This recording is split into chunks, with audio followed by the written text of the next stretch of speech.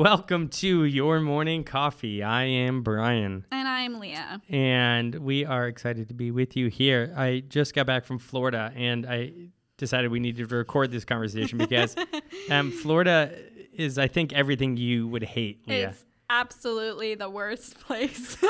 It's funny. It was like 80 and humid, which is like what it was yesterday in North Carolina, but it feels so different. Yeah, it's just, my skin is sticky. I texted my college roommate Lewis, who was on our podcast once, and I said the same thing, and he was like, well, Florida literally is a swamp. Like, yes, you are in a swampland. It's swampland. Yeah, it was buggy and hot, and it was nice. Yes. We had a nice time.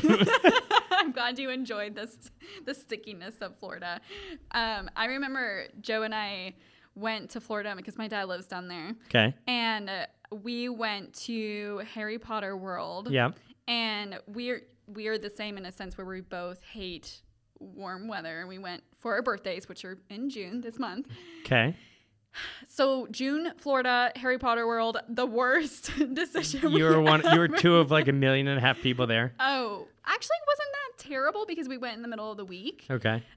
For whatever reason. However, like, I just remember, Florida has that 3 p.m. rainstorm, whatever.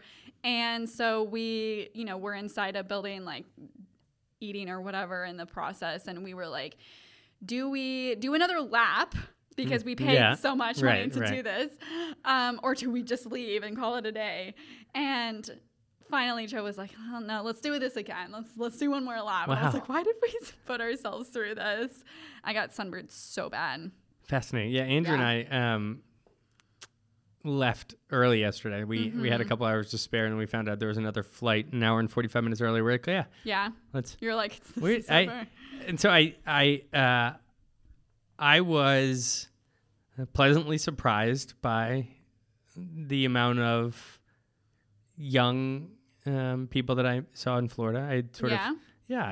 You were in Naples? Yeah, which is like... I've never been to Naples. Naples has a reputation, I think, of being like one of the oldest. Really? Yeah, richest places in the U.S. But there were young people. There was... you were like, oh, this is hip. Yeah.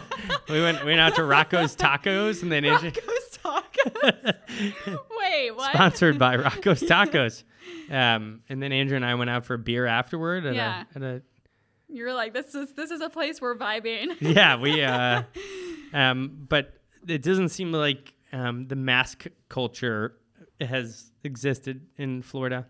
Yes, from what I've heard from a dear friend of mine, they've never had a mask mandate. No, it was funny though because we spent the day in Florida, and the early part we were like brought our masks with us everywhere, and then when we checked in our hotel, we just like both walked in, and we were slacking or texting, and we weren't paying attention. We walked by like 5 signs that were like, please wear masks. And so we were those jerks that were like, everyone in the hotel was like, what are these guys doing? Yeah.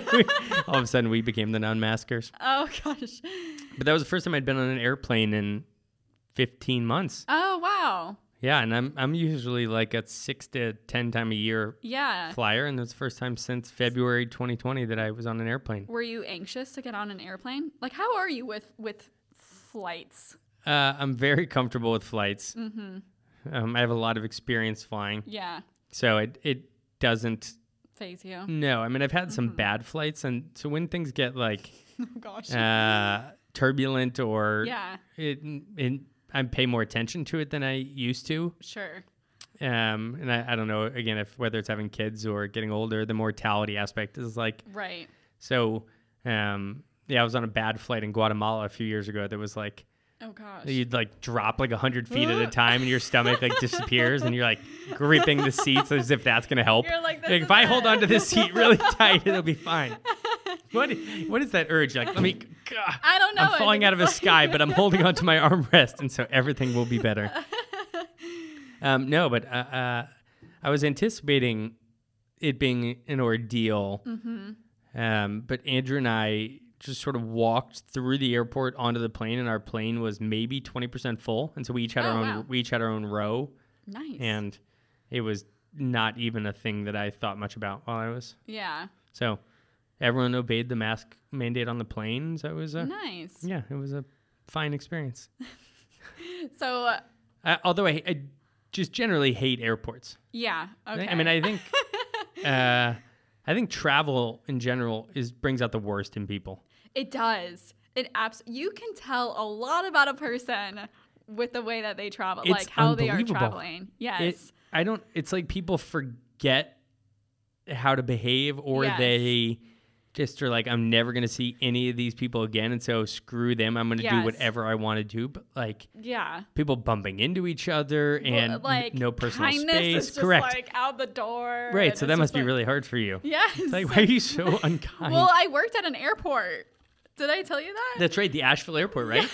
The Asheville Airport, like that 18 square foot sandwich and chip store. Yeah. I mean, they have, it's a little restaurant. Can't remember the name of it now. I'm sure it's changed. But that was the worst experience of my career. I think it's so funny because traveling is like, and I maybe thought that people were going to have a new appreciation for air travel post-COVID, to be like, wow, this is actually amazing that we can I can't wait get to onto go an airplane, through security right? And just and you just get to go wherever you want. Yeah, but that didn't happen. No, people are still terrible. They're so unhappy to be there. Yeah, it's amazing because people, and maybe it's people on work travel or coming home from vacation, but I feel like like if you gauged people's happiness, I feel like it'd be significantly lower when they're traveling than when they're living their daily life. Do you think it's like just how people feel under stress, maybe like getting through security and getting to your gate on time?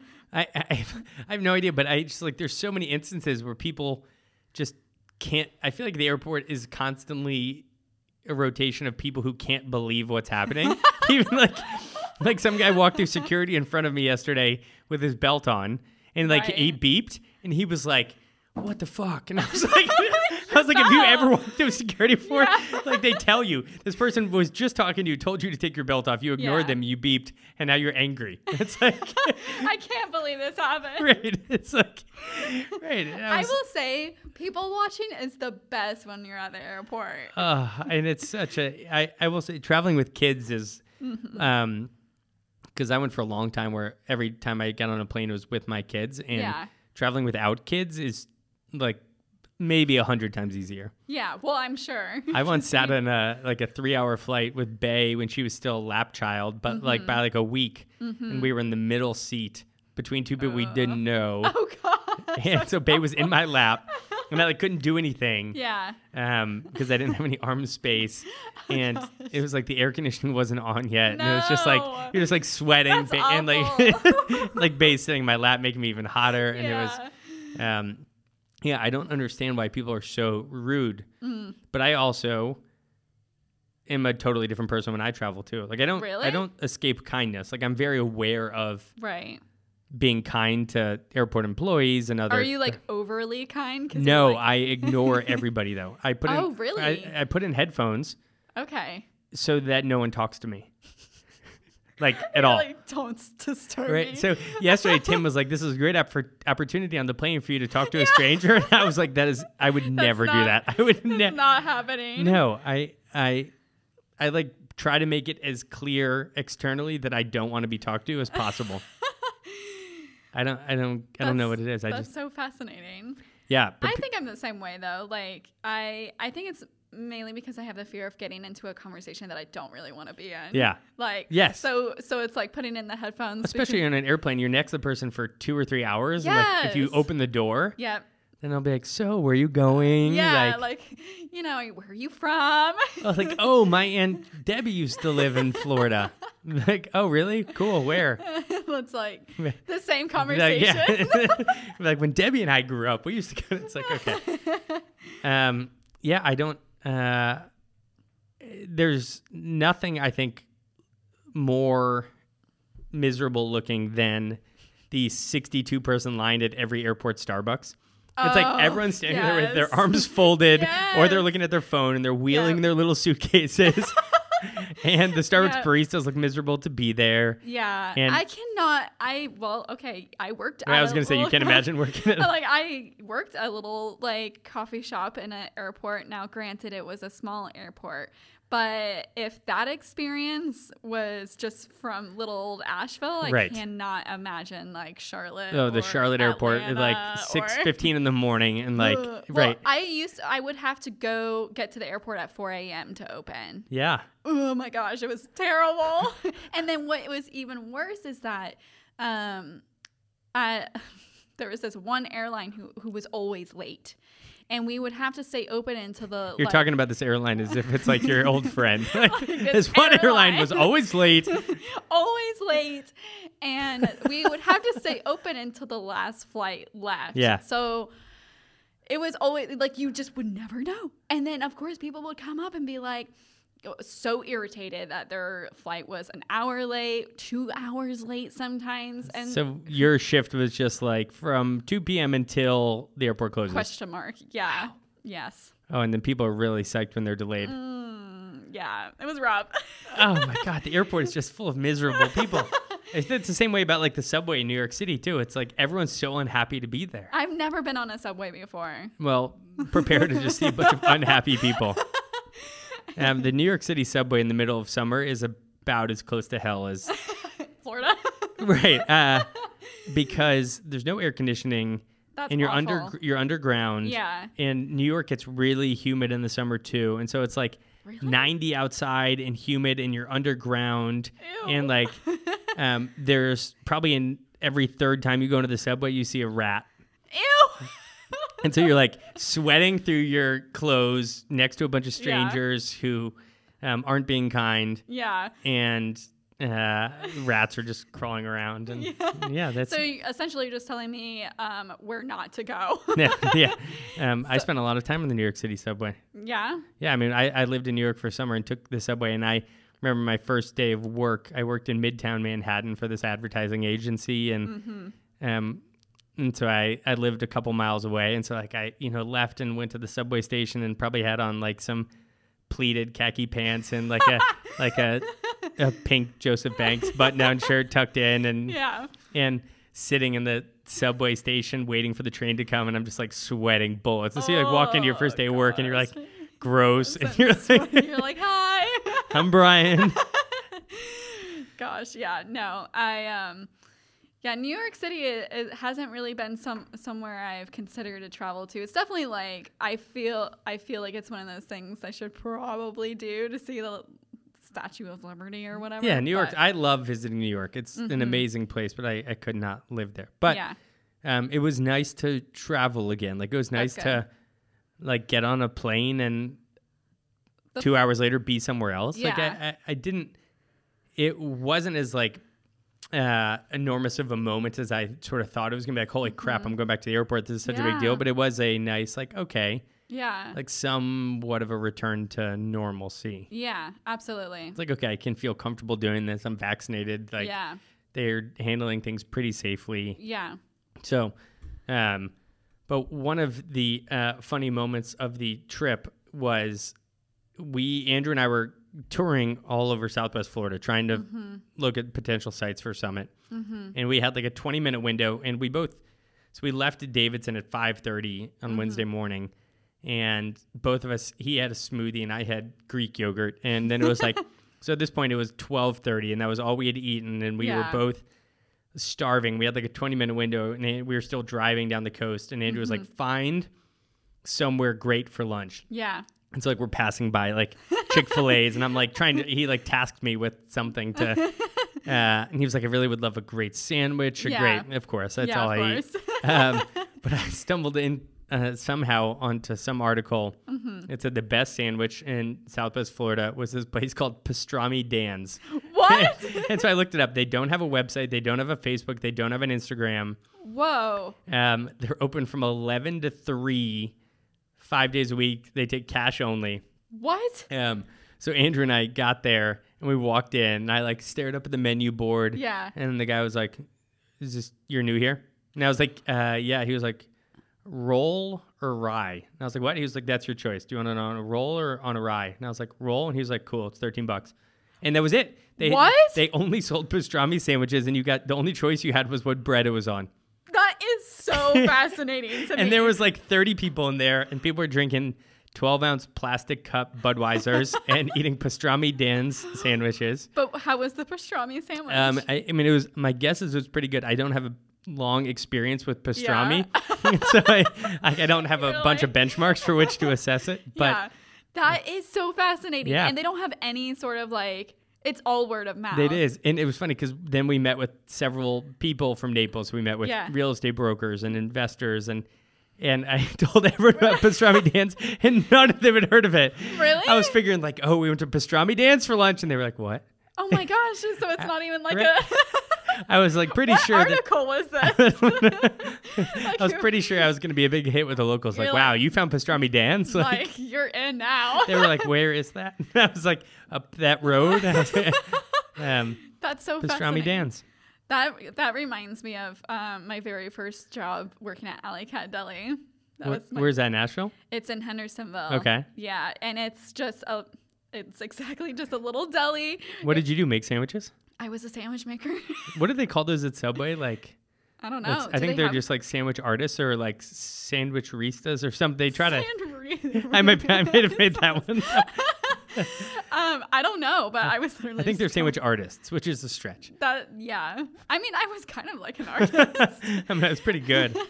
But it was very much strictly word of mouth. Like the same people came in, and you just knew everyone's order. Like Lucy got a tuna salad sub Lucy. on white bread.